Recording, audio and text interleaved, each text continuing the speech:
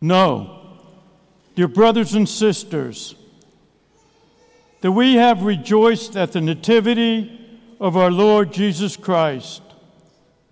So by leave of God's mercy, we announce to you also the joy of his resurrection, who is our Savior. On the 22nd day of February will fall Ash Wednesday, and the beginning of the fast of the most sacred Lenten season. On the 9th day of April, we will celebrate with joy Easter Day, the Paschal feast of our Lord Jesus Christ. On the 21st day of May will be the Ascension of our Lord Jesus Christ. On the 28th day of May, the Feast of Pentecost. On the 11th day of June, the Feast of the Most Holy Body and Blood of Christ. On the 3rd day of December, the first Sunday of Advent of our Lord Jesus Christ, to whom is honor and glory forever and ever. Amen.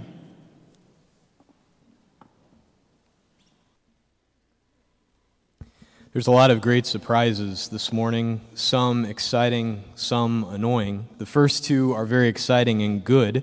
I'm grateful to welcome my friend and yours, my brother priest, Father Mark Lawler, who is the pastor of St. Therese in Mooresville. And as he reminds me every time I see him, I am his hometown pastor, which means that this is his hometown parish. And I'm a little bit jealous of Father Mark. He just returned from the St. Paul Center for Biblical Theology retreat for priests. It's the same one I go to during the summer, and it's gotten to be so big and popular. They have 3 of them now.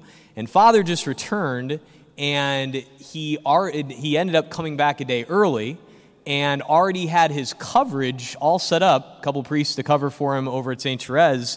And he texted me yesterday and said, would it be okay if I came to Sacred Heart and can celebrate? I'm like, are you kidding me? Of course it'd be okay. It'd be great. And as we were talking before Mass, he said he thinks it's only the 2nd or 3rd time in his priesthood he's had an open Sunday. And I know the feeling. It's amazing. So I'm so grateful on this solemnity of the Epiphany that we can welcome our hometown hero, Father Mark Lawler, back to his home parish. So please join me in welcoming Father Mark.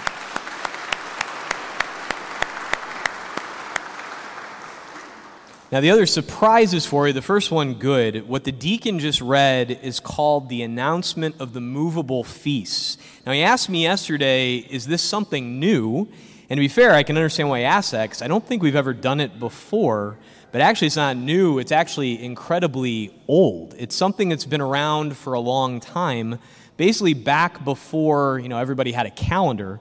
And these are the different feasts that change dates, from year to year. Obviously, Christmas is always December the 25th, but Easter falls at different times. And once you have Easter pegged, everything else falls into place. And every year on the Epiphany, there's a tradition of reading this. And for the last, 13 years, I've always thought in the week leading up to the Epiphany, it'd be nice to do that. But I never think to do the research ahead of time and get it all plugged in and to talk about what it is. And then we just don't end up doing it. Well, the diocese sent all of us priests an email 2 or 3 weeks ago with everything all plugged in and basically said, and you do this right after the gospel. So it wasn't you can, it was do it. So it's kind of nice when you don't have a choice, And the deacon did a lovely job. I didn't let everybody know ahead of time, so I think typically we'll stand for that in the future. And so a year from now when we hit Epiphany, we'll be like, oh yeah, I think we stay standing. I may try to remind you earlier. But it's a beautiful thing, and it's so nice, too, that it's like once Easter is set, it sets the context for the whole rest of the year. It affects everything in our day-to-day life. And one other final surprise that affects everything in our day-to-day life, our homes, there's a tradition that on the Epiphany, there's the Epiphany blessing for your homes. And then you write that blessing formulary on the door sill, at your house in chalk that we bless. Well, we ordered the chalk, and Amazon assured us it would be here by 4:15 on Friday. And then when it wasn't here yesterday and I was looking frantically everywhere, I texted your friend and mine, our director of operations, Michael Becker. I was like, hey, where's the chalk? And he looked it up and Amazon said, we're sorry for the delay. It'll be there on Monday. Fantastic. Thank you, Amazon. Now, I know what you're thinking. Father, why didn't you order it earlier than Tuesday of the week before Epiphany? Okay, let's not point that out, It's all Amazon's fault, right? No, I mean, it's one of those things where, So the blessing is on the bulletin board. If you want to take a picture with your phone and do it. If you still have chalk from last year, the blessing doesn't expire. But it'll be here tomorrow, and we have several masses throughout the week. In fact, one I'll tell you about in the announcements on Thursday with the closing of the anniversary year. So we'll get you some chalk later. It'll be the anniversary or the Epiphany week blessing this year. So we'll make it happen. But, it's a good example of the fact that, we're not in control of everything, right? And I think sometimes it's like we want to be, and we sort of have this idea in our mind that, okay, I'm going to do this and get things in control, and I'm going to just take care of everything. And our villain in the gospel today is very much a manifestation of that. And I'm kind of happy that we get a villain in the gospel and get so much time with him, because it's not a bad thing to reflect on someone like Herod, to look at him, and I would just say, as we kind of reflect for the next few minutes, to not be too quick to say, oh, I'm not like Herod at all. Because there are things about him that I think any of us can imitate. And St. Matthew gives us today the example of two different kings, right? King Herod, the little regional king of Judah, and of course, the King of Kings, God incarnate, the second person of the most holy Trinity, Jesus Christ himself. And for an example here, it's like we have a bad one and a good one in how to go forward. And what do I mean by that? Okay, when you look at King Herod, there's some amazing extra-biblical evidence, research about him, things that were said about him at his time that give us an insight into the fact that we're only scratching the surface in the Gospels. Like, he looks pretty bad, right? Matthew doesn't make him look good, especially if you keep reading after the gospel today. But he was actually even worse than he seems to be in the gospel. Apparently, Caesar himself, the emperor of the Roman Empire, said about this little regional king, Herod, he said, my goodness, it would be better to be Herod's pig than to be his son. It's an interesting phrase, right? Better to be his pig than his son. Now, why would he say that? Well, Herod had kind of a tenuous claim on the kingship of Judah. Like, he wasn't the obvious guy to be there. He had to work through a lot of political machinations to make it happen, going to Rome to convince Caesar, paying people off, stabbing people in the back, kind of like working his way in to grab control of this little kingdom. And even his Jewish roots were kind of under question. So to make sure that he looks good as a Jew, he lived the kosher law as well. So this external manifestation of being a faithful Jew, he never ate the barbecue and bacon that we all enjoy so much. He stayed away from the pigs, and therefore, better to be his pig than his son. Well, what does that mean? Better to be than his son? This guy was paranoid. He didn't want to lose his little control of his grasp on his kingdom. And if he suspected you of coming in there and trying to steal some of his power, your life expectancy plummeted very, very quickly. And he even killed some of his own sons. To think about that, to be that paranoid about losing your control on this little kingdom, that you would resort to something like that. And of course, as we know, like I said, if you keep reading the gospel, he didn't just limit it to his own sons. After the Magi go home by a different way, he goes into a rage and orders the murder of all of the boys, 2 and under, in the Bethlehem region. This guy is nuts, right? And when you are trying to hold on to control at all costs, let's be honest, it doesn't actually work out anyway, right? Not to spoil the story for you, but just so you know, Herod, he eventually died. It's not that big of a surprise, right? Eventually, he did lose the kingdom.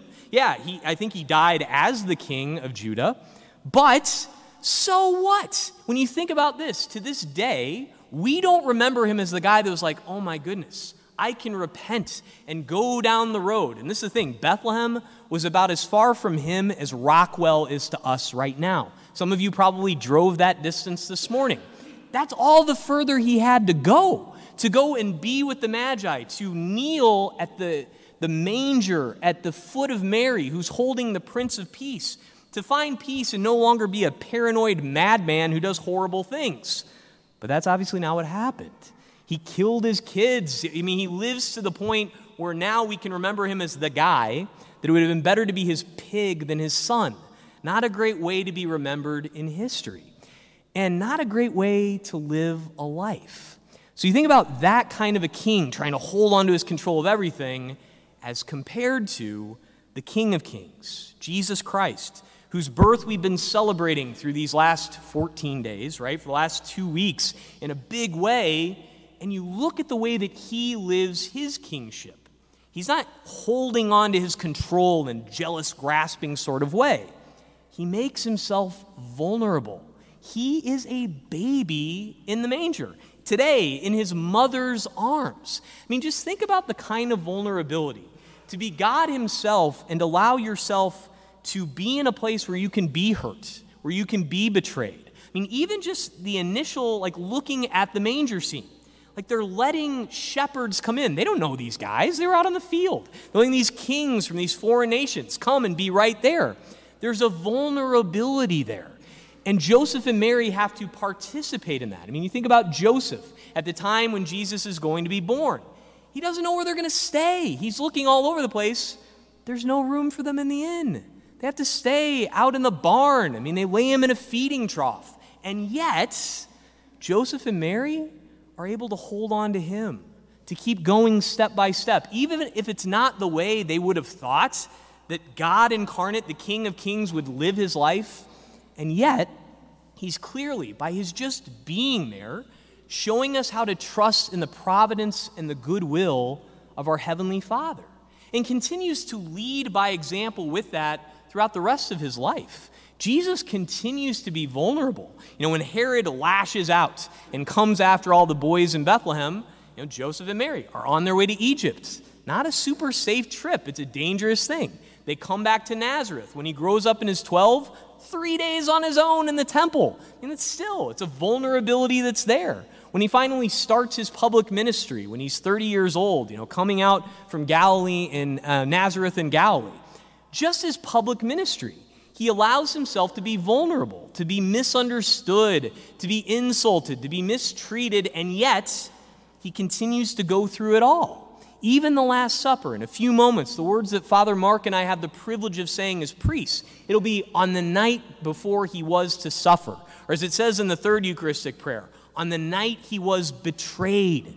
He allowed himself to be in these situations, knowing that even though the next day that he would suffer, bearing his cross, dying for us, even in the midst of that vulnerability, he keeps moving on, trusting in the goodwill of his Heavenly Father, trusting in his providence, even saying in the agony in the garden, Father, if it be your will that this chalice pass from me, let it be so, yet not my will, but your will be done. He shows us how to live a life. Not to pretend to be in control, to be paranoid, to be upset about all the little surprises that come and try to hold on to control of everything, because it's a myth. It doesn't work that way. Our life is not that way. We're not in control of everything, and we can't be, right? Now, I'm not saying throw caution to the wind and do whatever you want, right? It's not like Mary and Joseph were like, hey, let's go visit Herod and let him hold the little guy. No, they don't do stupid things, right? But they know that they are not grasping at control of everything. They trustingly move forward each day, trusting in the loving providence of our Heavenly Father. And Jesus shows us how to do that throughout his public ministry. He draws away so many times, going up on a mountain, going off by himself to do what? To pray, to be in communion with his Heavenly Father, who keeps unfolding these things, who keeps leading him to the next step. And my brothers and sisters in Christ, we're called to imitate him. Think about that we have a God who loves us so much to not just tell us how to do it, but to show us how to live a life of peace, not to be like that other king. I mean, think about this result. When King Herod heard this about the new king, right, he was greatly troubled, and all Jerusalem with him. When we try to live in control like King Herod, think about the effect it not only has on us, but those around us. I don't know if you had the same thing in your house growing up. On our refrigerator when I was a child, it said, if mama ain't happy, ain't nobody happy. Anybody experience that, right? Like, think about that in your own life. If you are acting like Herod, trying to be in control of everything, lashing out at people, doing things that you know are not right, but acting in that way, ain't nobody happy. All Jerusalem troubled with you. That's not the way that we're called to live. And the Magi see both of these examples, right? Notice, they start by going to King Herod, going to the normal kingship. And the normal way to live our lives is trying to be in control of everything. But they're led by God, led by the star. They see the true king who shows them how to be vulnerable, who shows them how to love even in the midst of risk, in the midst of this crazy world. And notice what they do. They adore. They offer him their gifts, and then they go home by a different way. They don't go back to the controlling Herod. Rather, now they've seen the king who loves us so much to be in the midst of everything with us. My brothers and sisters in Christ, on this Epiphany, and I would say every time you come to the church, I mean, remember, we're so much more blessed than the Magi. They got to see him once there in Bethlehem, and then they go home, right? They go far away. Jesus is still in his incarnate public ministry.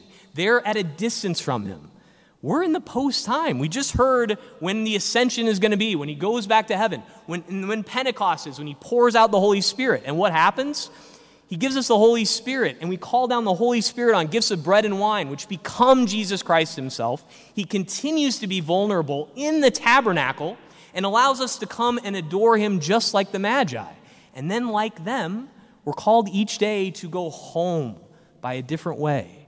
Not to go back to being like Herod, striving for control and scattering all sorts of problems and bringing discord. Rather, to be like the Prince of Peace. To know that we're not in control of everything. Sometimes the chalk does not show up on time, right? Sometimes it doesn't work out the way you wanted it to. However, God stays present, continues to make himself vulnerable in our midst. And so do we need to do, to keep coming to him and to adore him, to take the peace that only he can bring out into a world that needs it so desperately. And rather than being like Herod and having everyone troubled around us because we're so troubled, to be like Joseph and Mary, who trusted in the presence of their son, right? To not necessarily know everything that's coming. They had to fly to Egypt. They lost him for a while. Mary has to stand at the foot of the cross. And yet, they trusted all the way to the resurrection. We're called to do the same thing. Because in this beautiful season and throughout the whole year, he remains Emmanuel. Oh, come, continue to adore him, and then go home by a different way. Praise be Jesus Christ.